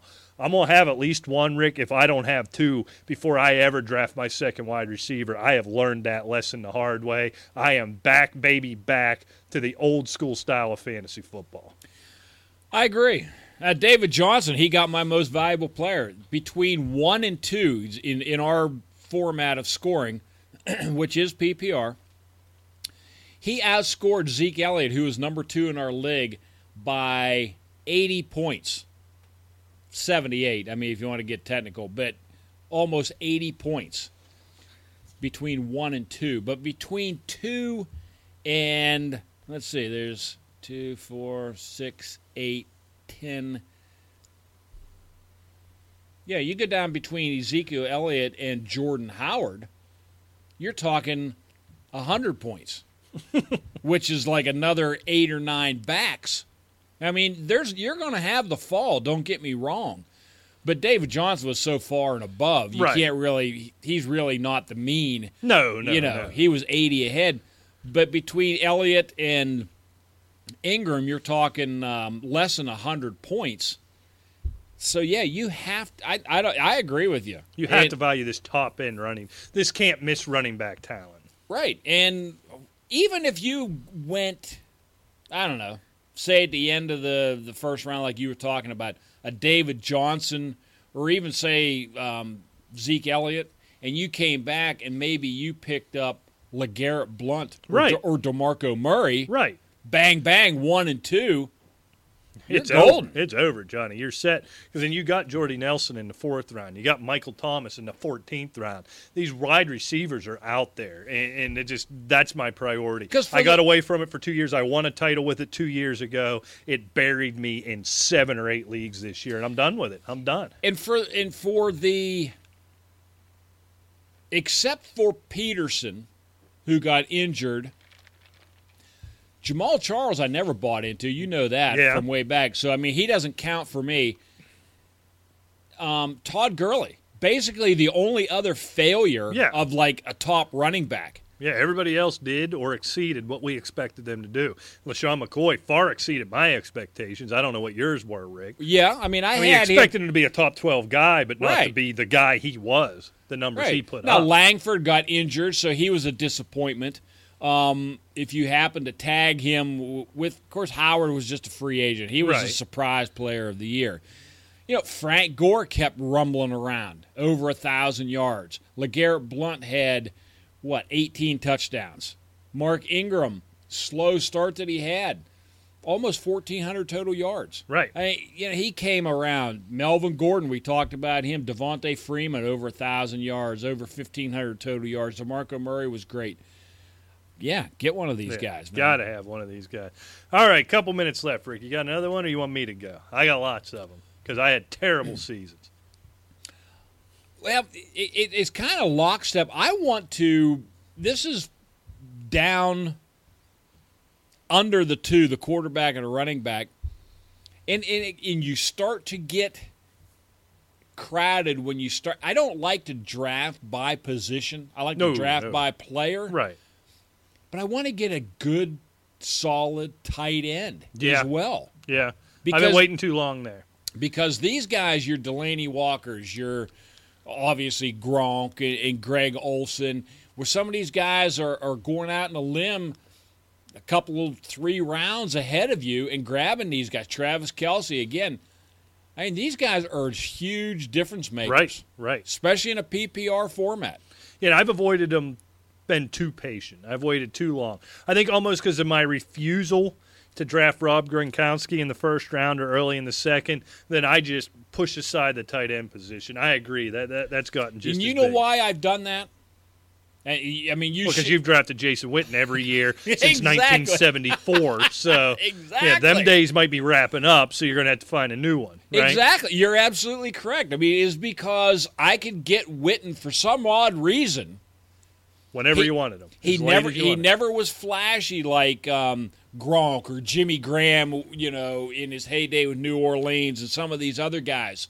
He was always down there that I could grab when I wanted to get a tight end. Right. I don't think I can do that anymore. No. Them days is over. Yeah. So. All right, real quick. We only got a couple minutes left in this segment. I'm going to throw this one out there. I am going to implore, Rick, every commissioner of every league I play in to decrease PPR scoring to, at minimum, half a point, if not just eliminate it. And here's why. Here's what I discovered as I sit back and look at it.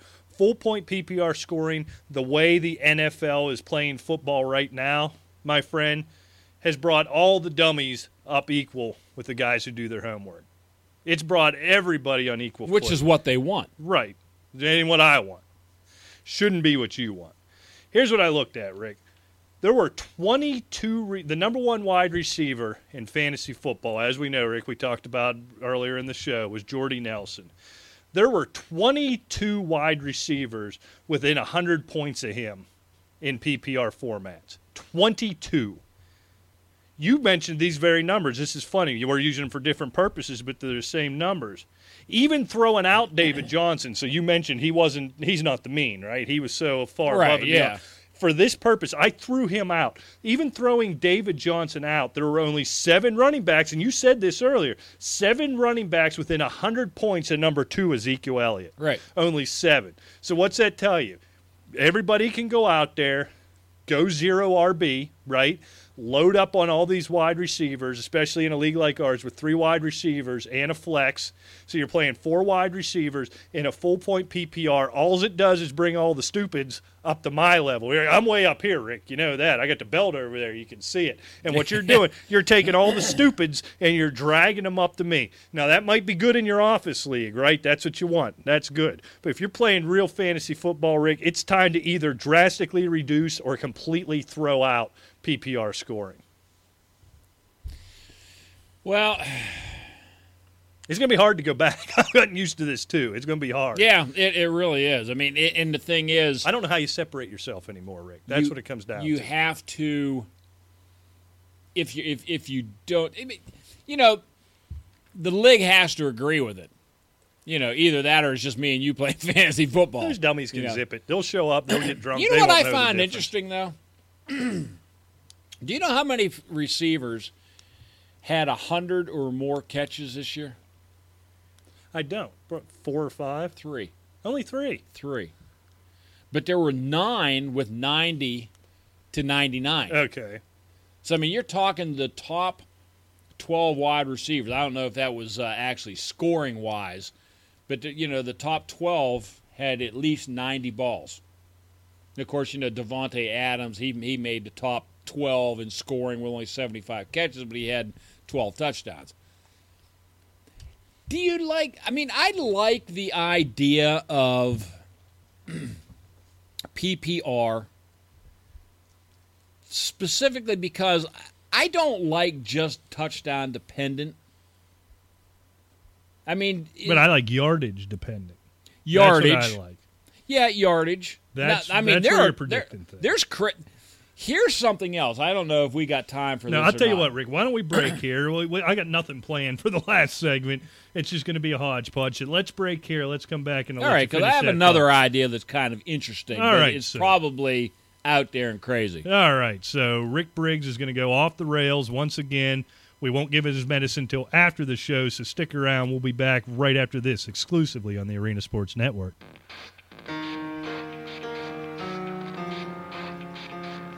Welcome back to the Asylum. We are Fleeger and Briggs here on the Arena Sports Network. Hey, folks, if you missed the old adventure, mystery, or drama radio programs of yesteryear, then tune in to Arena Sports Network Classic Radio. Listen via TuneIn by searching ASN Classic Radio. Take a blast to the past. You old enough to remember any of that stuff? You know what was interesting? When I used to build bridges probably 30-some years ago. I was a fairly young man. I mean, it was in the early 80s, something like that. I don't know. But there was a local station around here. It was an AM station. Of course, I had an old 77 Nova or something with an AM radio in it. And I worked till, I think it was 2:30 or 3 in the morning. I forget. That was the shifts that they had because we had, we actually, built, you actually had to build the girders and cross bracing and everything in the factory, then in the yard, and make sure everything fit and label it because you get it out and you're trying to put it across a river. You got to make sure it goes together. You got to be ready. Right. Yeah, that makes sense. But on the way home, it was like I said, 2:30, 3 o'clock in the morning, something like that. An old AM station right around here in Newcastle, Pennsylvania, played the old, like The Shadow and, I don't know, like Fibber McGee and Molly and all these different old radio shows. They were really cool. I'm just thinking I would like that. Gunsmoke was another one, which was really good. Because I'm a bit of a radiophile. I love talk radio. And not even the talk radio we do, sports radio. Right. But some of those, it's sort of a dying art. But for a time, late 90s and early 2000s, sort of a Howard Stern type. But there were all these shows, some more localized, and just guys sitting around talking and being guys. You know what I mean? That's dying because there's just no money to be made in it because you're segmenting your audience. Not everybody's going to listen to that. There's only going to be a select few guys like me. I'm thinking that would have been cool. I'll sit down and blindly watch a terrible TV show. If you gave me like a sitcom, I do the air quotes on the radio, I'd love that. You could drive around and listen to something like that. I'll tell you what, driving home, it was a good half-hour drive. And, you turn it on, and you found yourself, like you hear, there's always someone kind of telling the story, like, Rick Fleeger came upon the old storefront and whatever. Tried the door knob. Well, you hear there. You're trying to get it. Fun, you're too, trying to get in the door with it. He couldn't get in the front. He decided to investigate the back.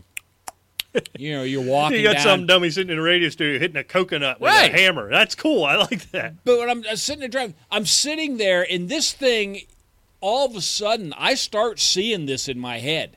You know what I mean? I see this guy walking down an alley around, and it's really interesting. It's really good. Yeah, I was thinking about that over Christmas when they were showing the Christmas Story all the time.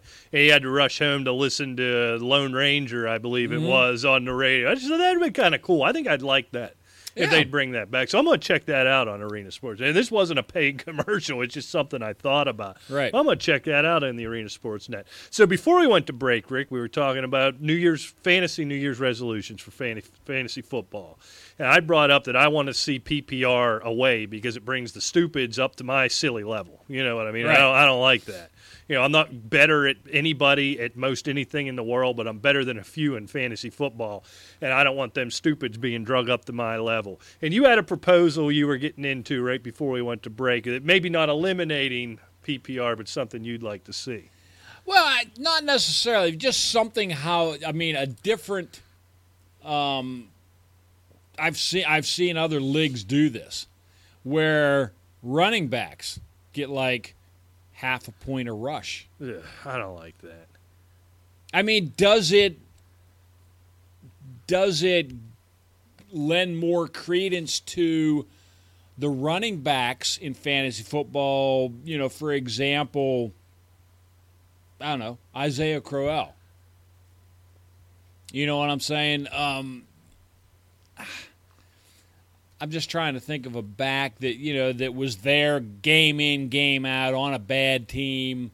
Yeah, I mean, Crowell wasn't a good example because he averaged 9 yards a carry and they had to give him the ball 6 times. Todd Gurley. Gurley would be one. How about Todd Gurley? Carlos Hyde. Yeah, guys like that. Something like that. I want to eliminate everything that gives awards points for doing what you're supposed to do, right? I mean, a running back's supposed to run the ball. Yeah, I guess you can sit around and predict who's going to get the most carries, but by week 4, you know exactly who that's going to be. The PPR, it brings in so many. Here's the thing with PPR. There is no damn reason in the world Julian Edelman has been a valuable fantasy football commodity for the last 6 years. It's only because he catches the ball 13 times a game. Most of the times, it's 13 catches for 65 yards and no touchdowns. Right. It brings stupids in. It brings in your 5th and 6th tier wide receivers and makes them nearly, not equally, but nearly as valuable as these top tier guys. And I think it eliminates having to predict who's going to have successful seasons, who's going to put up yardage, who's going to get in the end zone. I agree with you. I've played touchdown only leagues. That stinks. I've played leagues where touchdowns were so heavily weighted, and I think that stinks. But I think PPR has gotten to the point because of the league. PPR, when it began in earnest in fantasy football, what was that, 7-8 years ago, it made sense. It was one more thing to differentiate players. Now every jerk's got 7 catches a game. I don't know. Maybe it's just because I had a bad year and I'm looking to bring everybody down to my level instead of raising myself up. I think that's more what it is. But it just feels like, my God, when you've got 3 receiver positions and a flex, and you're giving them a point every time they catch the ball. A guy I always argue for, but I argue for him in the PPR standpoint, is Jarvis Landry. His yardage numbers stink. His touchdown numbers stink. But you can get Jarvis Landry in the 5th, 6th, 7th round. And because he catches 9 balls a game, he's damn near every bit as valuable as drafting Jordy Nelson in the 3rd round based on value and where you got these guys. I just think this pulls everybody to the middle, which makes sense for your beginner, for your stupid office pool. But I think if you're playing serious and you're playing for a lot of money like we do, Rick, I just think it hampers things. I really do. Yeah, I mean, okay, say you take away PPR from Jarvis Landry. I mean, I don't really think that there's, and I'm talking with Jordy Nelson, I don't think that there's necessarily a huge difference. I mean, Jarvis Landry had 94 catches. Jordy Nelson had 97. You're only talking 3 points. I mean, 3 points of what? Difference of what you're taking away. If Wait, run that by me again. You're saying eliminate the PPR. You got to look at their yardage, not at their catches. I know, but this is what I'm trying to tell you, though. The difference. I mean, we already have the point spread difference of Jordy Nelson, 319 points to Jarvis Landry's 243 points, okay? All right. Because he had 14 touchdowns where Jarvis Landry only had 4. Jarvis Landry had 1,136 yards. Jordy Nelson had 1,257. That stays constant. That difference is going to be the same. Right. If you take the full point PPR away from both of these guys, Jordy Nelson loses 97 points because he had 97 catches. Okay. Jarvis Landry loses 94 because he had 94 catches. It's only a 3-point difference. All right, so the Jordy Nelson example was terrible. Maybe, I'll grant you that. Mike Evans maybe. Mike Evans had 96 catches. I mean, Julio only had 83 this year. But that's my point, though. When I gave the number, there was how many guys? I got to dig that back out now. I've been shuffling my papers here. What was it? 22 receivers within 100 points in number one. I really think you take that PPR. You know what it does? I don't think I'm articulating this very well. Shocker. What I think this does in terms of having the PPR is it allows the stupids. It sort of gives you some margin for error that might not exist otherwise. In terms of you take Gronk in the first round, and then you take Aaron Rodgers in the second, and you've got no running backs and you got no receivers, and then we get into the 8th, 9th, and 10th round, and you draft a Danny Woodhead, and you draft a Jarvis Landry, all these guys that are hanging around who aren't the top talent, but they sort of bail you out. Maybe I'm making the argument for it, that it allows you to come up with a different strategy. It just seems to me that it overinflates the scoring and overvalues guys and gives guys who really aren't performing to what their fantasy numbers say. I think it maybe it's sour grapes. I think it inflates the scoring. You're absolutely correct, but I think how it transitions now isn't quite as volatile as it was 10, 15 years ago because it's so much more passing league. It could be. I mean, everybody's got between 80 and 100 catches anymore. Well, that's true too, yeah. Yeah, Cletus is not here. We have there we go. Sorry about the hum there. We had a hum come up. This is what happens when you don't have a producer in the control room. That's why I'm out of breath. I had to run out of the studio and into the control room. Yeah, and if you've ever seen him run, it's not pretty. It's ugly. But anyway, I think we got rid of that. But I don't know. It's something. Let us know what you think. I mean, do you play in PPR leagues? Do you play just in yardage and touchdowns only? And there's other scoring systems where quarterbacks only get 4 points for a touchdown and so forth, for a passing touchdown. Yeah. I don't know about all that. Like I said, I did one touchdown only league. It stunk. I didn't care for that. No, I don't care for that at all because you're really – I can remember way back I played in a touchdown-only league. I had – and I think we mentioned this once before. You remember Robert Edwards? Yeah, oh yeah. Yeah, he was a running back for the Patriots back in the 90s. Mm-hmm. I think he's only around for like a year or so. He blew that knee, almost killed himself in the Pro Bowl. That's right where we talked about him. He ripped an artery playing in the sand. But we were in this, in fact, a buddy of mine, we co-owned this team. We were kind of rookies, not really rookies, but, we hadn't been playing a whole lot. Right. He ran for 198 yards.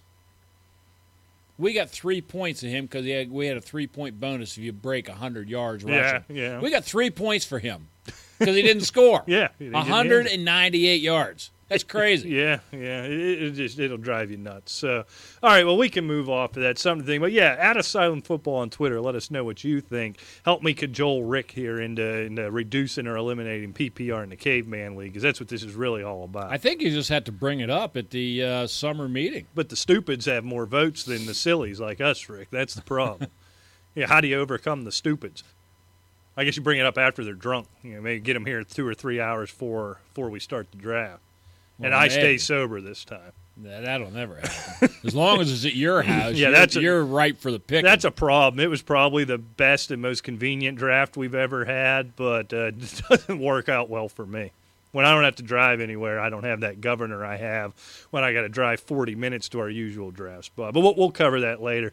Let's move on from fantasy. I've had enough. It's something, Rick, I've been itching to talk to you about for 2 or 3 weeks, however long we've been off. And I know this is an old story, but I think it's probably still relevant after what happened with Ben Roethlisberger at the end of the It was Steeler John game. Wilkes Booth who killed Abraham Lincoln. Well, not that old of a okay. story. And I do remember that. All right. I went to the Ford Theater once when I was in D.C. They do tours. It was a pretty cool tour. I mean, there's really not much to see, but the history that happens there is just stunning. And they take you over to the house where, remember, they carried him across the street and where he died. It was kind of cool. I mean, they could all been lying to me. I don't know. Oh, no. I mean, we took a tour of the Capitol and all that. We got invited to a lawyer that my wife worked for when we lived in Richmond was big into the Civil War, and we got invited to some, honoring Civil War veterans or whatever at the Capitol building or whatever. And we got to go all through it and everything. I mean, it was kind of cool to go in, like, the original Senate, and they had, like, little plates in the floor where, say, John Adams' desk was and stuff like that. That was cool. It was nice, but what in the world was I talking? Oh, old news. But it's sort of, I think it's still relevant because of he's getting questioned again for his coaching ability after leaving Ben Roethlisberger in at the end of that game, and Roethlisberger gets injured on the last offensive play, is Terry Bradshaw's comments about Mike Tomlin and not being a good coach and being a good cheerleader. And specifically, Rick, I guess, number one, how you feel about that. Because if I remember right, Rick, we were starting to tilt towards maybe Tomlin needs to go when they were in the midst of that 4-game losing streak early in the year and sort of venting our frustrations about Mike Tomlin. And then on the other end of it, I don't know if you even remember, Rick, sort of I don't want to call it a fight, but the heated discussion you got in with Rube on Twitter and what his take on what Terry Bradshaw said about exactly. Mike Tomlin. Yeah, we were leaning, not so much really, getting rid of Tomlin, but maybe taking a stronger stance, more of a harder stance on some of the shenanigans some of these players were getting away with. Right. And I think it was after the Baltimore game when they had like 6 or 7 penalties in the first half, and the first play on the kickoff in the second half, they have another. That should just not happen. They should be reamed from one end to the other, at halftime like that. But that being said, what Bradshaw said about him being a cheerleader, I think that was a lot of the same sentiment. Right. And getting back to the Rube on Twitter, it's a racist thing again.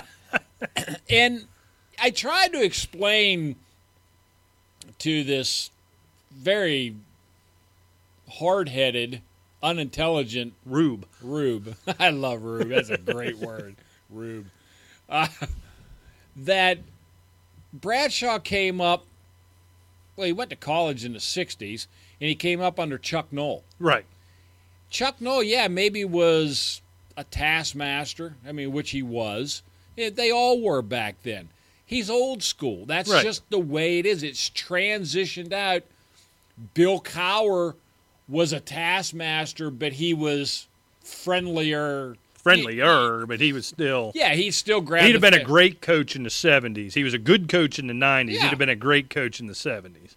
But to say because, it's a different landscape now. In fact, Nick Saban talked about you don't approach a college player when he screws up in a game or does something, against team rules, how it affects the team. You approach them how it affects them in their future pro career. Well, this is the millennial thing, where nobody can see past the end of their nose. Well, so that makes sense. That's my point. I hate it, but it makes sense. I know, but that's my point. It's a different landscape now. Right. And to say because Terry Bradshaw was under, who was a Hall of Famer, by the way, and won 4 Super Bowls, Mr. Rube, was under Chuck Noll and totally old school because he doesn't like the rah-rah, clappity-clap, has nothing to do with black and white. No.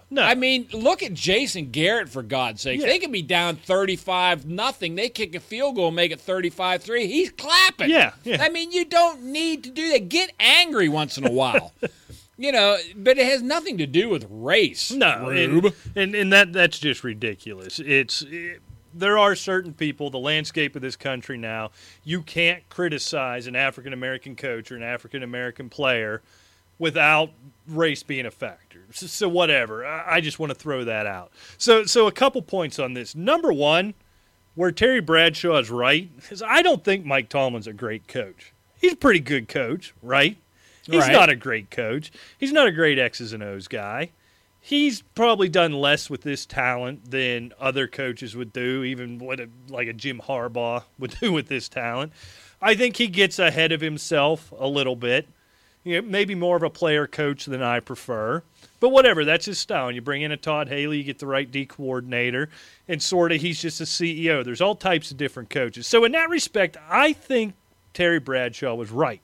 Now, on the other end, Terry Bradshaw is just an old blowhard, all right? I mean, you talk about he came up under Chuck Noll. I watched a Football Life on the NFL Network of Chuck Noll. I don't know if you happened to see that one. If you didn't, Rick, you got to watch it. But 25% of this thing was talking to Terry Bradshaw and about how Terry Bradshaw couldn't stand him. Oh, no. He respected him, right? But he hated him. Absolutely hated him. Right. And he believed Chuck Noll hated him, but respected him. And they needed each other, but they couldn't stand each other because Terry Bradshaw was a loudmouth show-off, and Chuck Noll didn't suffer that type of nonsense, so they didn't get along. No, so and realize who you're talking about here. Right, exactly. He's kind of an old fool. He's always, they had that kiss and make up 7 or 8 years ago at Heinz Field, but there's tension between him and the Steelers organization. Plus, he's old school, and it's kind of like, you talk about the hazing and stuff in fraternities. It's and I think guys like us believe it because, you came up, I assume your parents were a heck of a lot harder on you than mine were. And my parents were a heck of a lot harder on me than parents are at my age of their kids today. And guys like us and Terry Bradshaw say, well, hell, in my day, you know what I mean? And so it drives us nuts that it's any different. That's what this is. To equate it to racism, the only thing that you could even make the argument this is racism is the fact that Mike Tomlin's African-American. I mean, so that completely invalidates it. But you know what bothers me more than anything like that is I don't know what you're kicking around over there. It's Cletus's fault. Okay, it's Cletus's fault. We're going to blame him. But what really bothers me tremendously is in this day and age, if someone says the N-word, okay, or anything, any other like ethnic slur, they're a racist, right? I think I'd agree with that. Okay, yeah. All right. And what is racist? It's basically, boiling it down, is a horrible human being. Right. Correct? Right. Okay. So, people who aren't racist don't throw these kind of nasty words around, right? Right. Okay. Because a racist is a powerful, horrible label to have thrown on somebody, I agree right? with that, right. That's what bothers me. People throw this around like I'm calling you a boob. Right, You know what I'm exactly, saying? yeah. They just throw it around like it's nothing. Yeah, if somebody makes you angry, you throw that at them. Right. And it sticks at them, especially someone in the public eye. It sticks on them forever. Yeah. And found it or not, it is with you forever. Yeah, and I really wish, because, as much as intolerant I am of real racists, I'm very intolerant of people throwing it around just because they criticize somebody. Right. If I said, for example, I don't know, Tommy Nakajima is not that great of a golfer because he never won a major tournament. Does that mean I'm racist against Japanese? In some people's mind, yes. It's ludicrous. Right. That's just an opinion. But that's the world we live in now.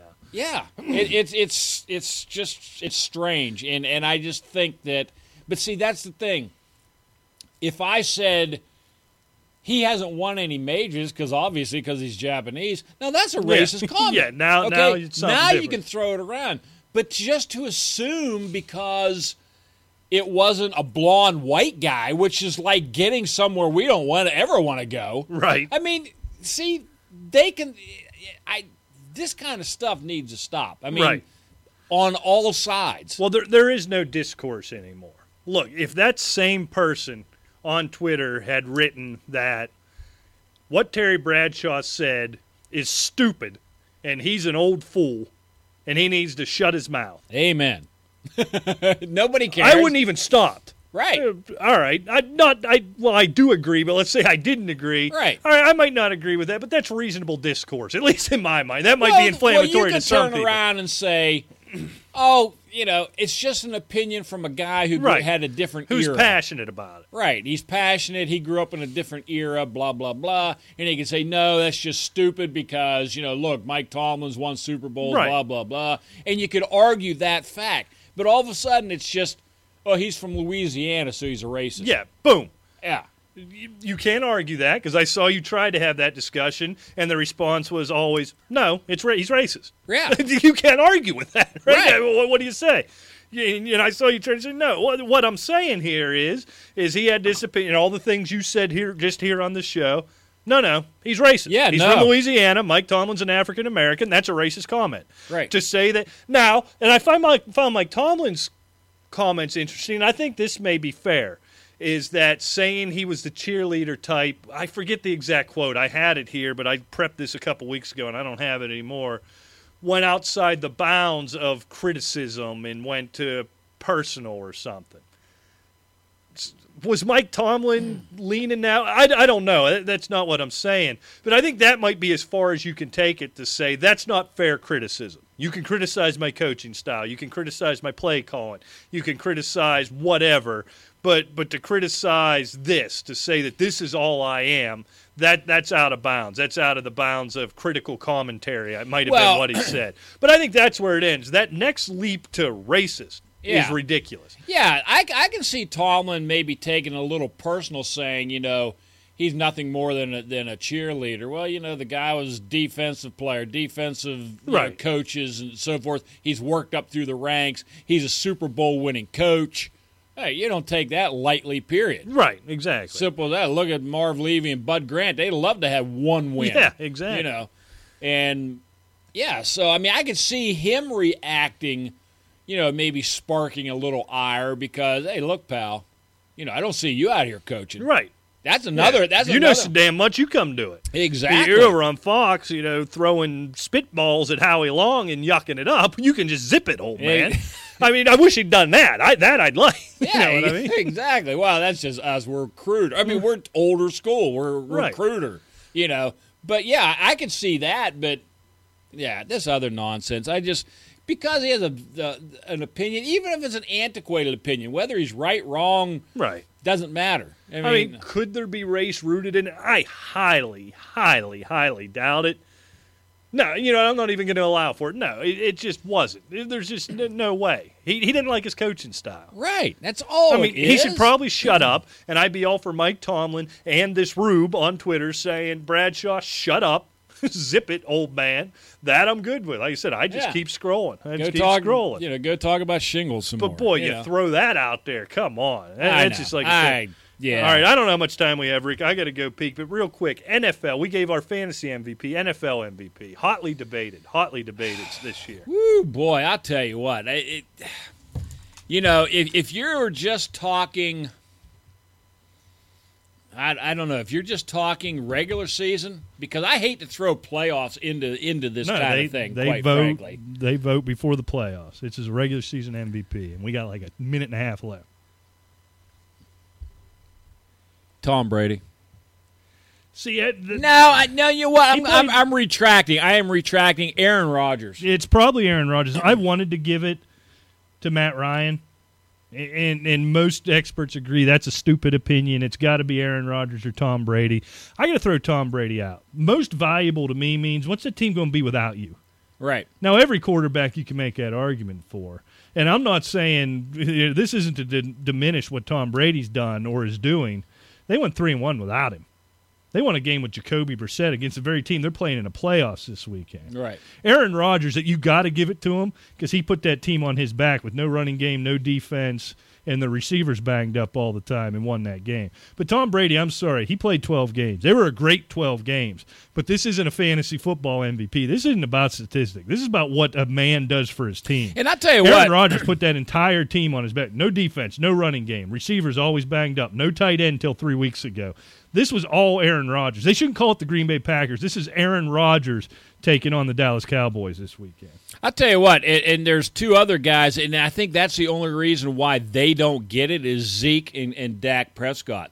I mean, you got a rookie quarterback getting this thrown at him. Tony Romo's done. Yeah. You come in thinking you're probably going to be backing up Romo for a year or two. Yeah. And all of a sudden – fourth-round pick. He was a throwaway. Right. But Ezekiel Elliott's 1,600 and some yards rushing kind of takes away from what Prescott did and vice versa. Neither one would be what they were without the other, Right. so you sort of split the vote So I'll there. give it to Rodgers. All right, I wish I'd left more time with that, but we are out of time. Thanks so much for joining us here on the Asylum in the Arena Sports Network. Check us out, Asylum Fantasy I have to Sports. get Johnny Reed Foley on here. Yeah, I got to get that downloaded. Yeah. I believe he is on iTunes now, so check that out. At Asylum Football on Twitter, AsylumFantasySports.com. We'll be back next week, 8 o'clock Eastern, 8 o'clock Eastern right here on the Arena Sports Network, arenasportsnet.com. Until then, we'll see you. Take care.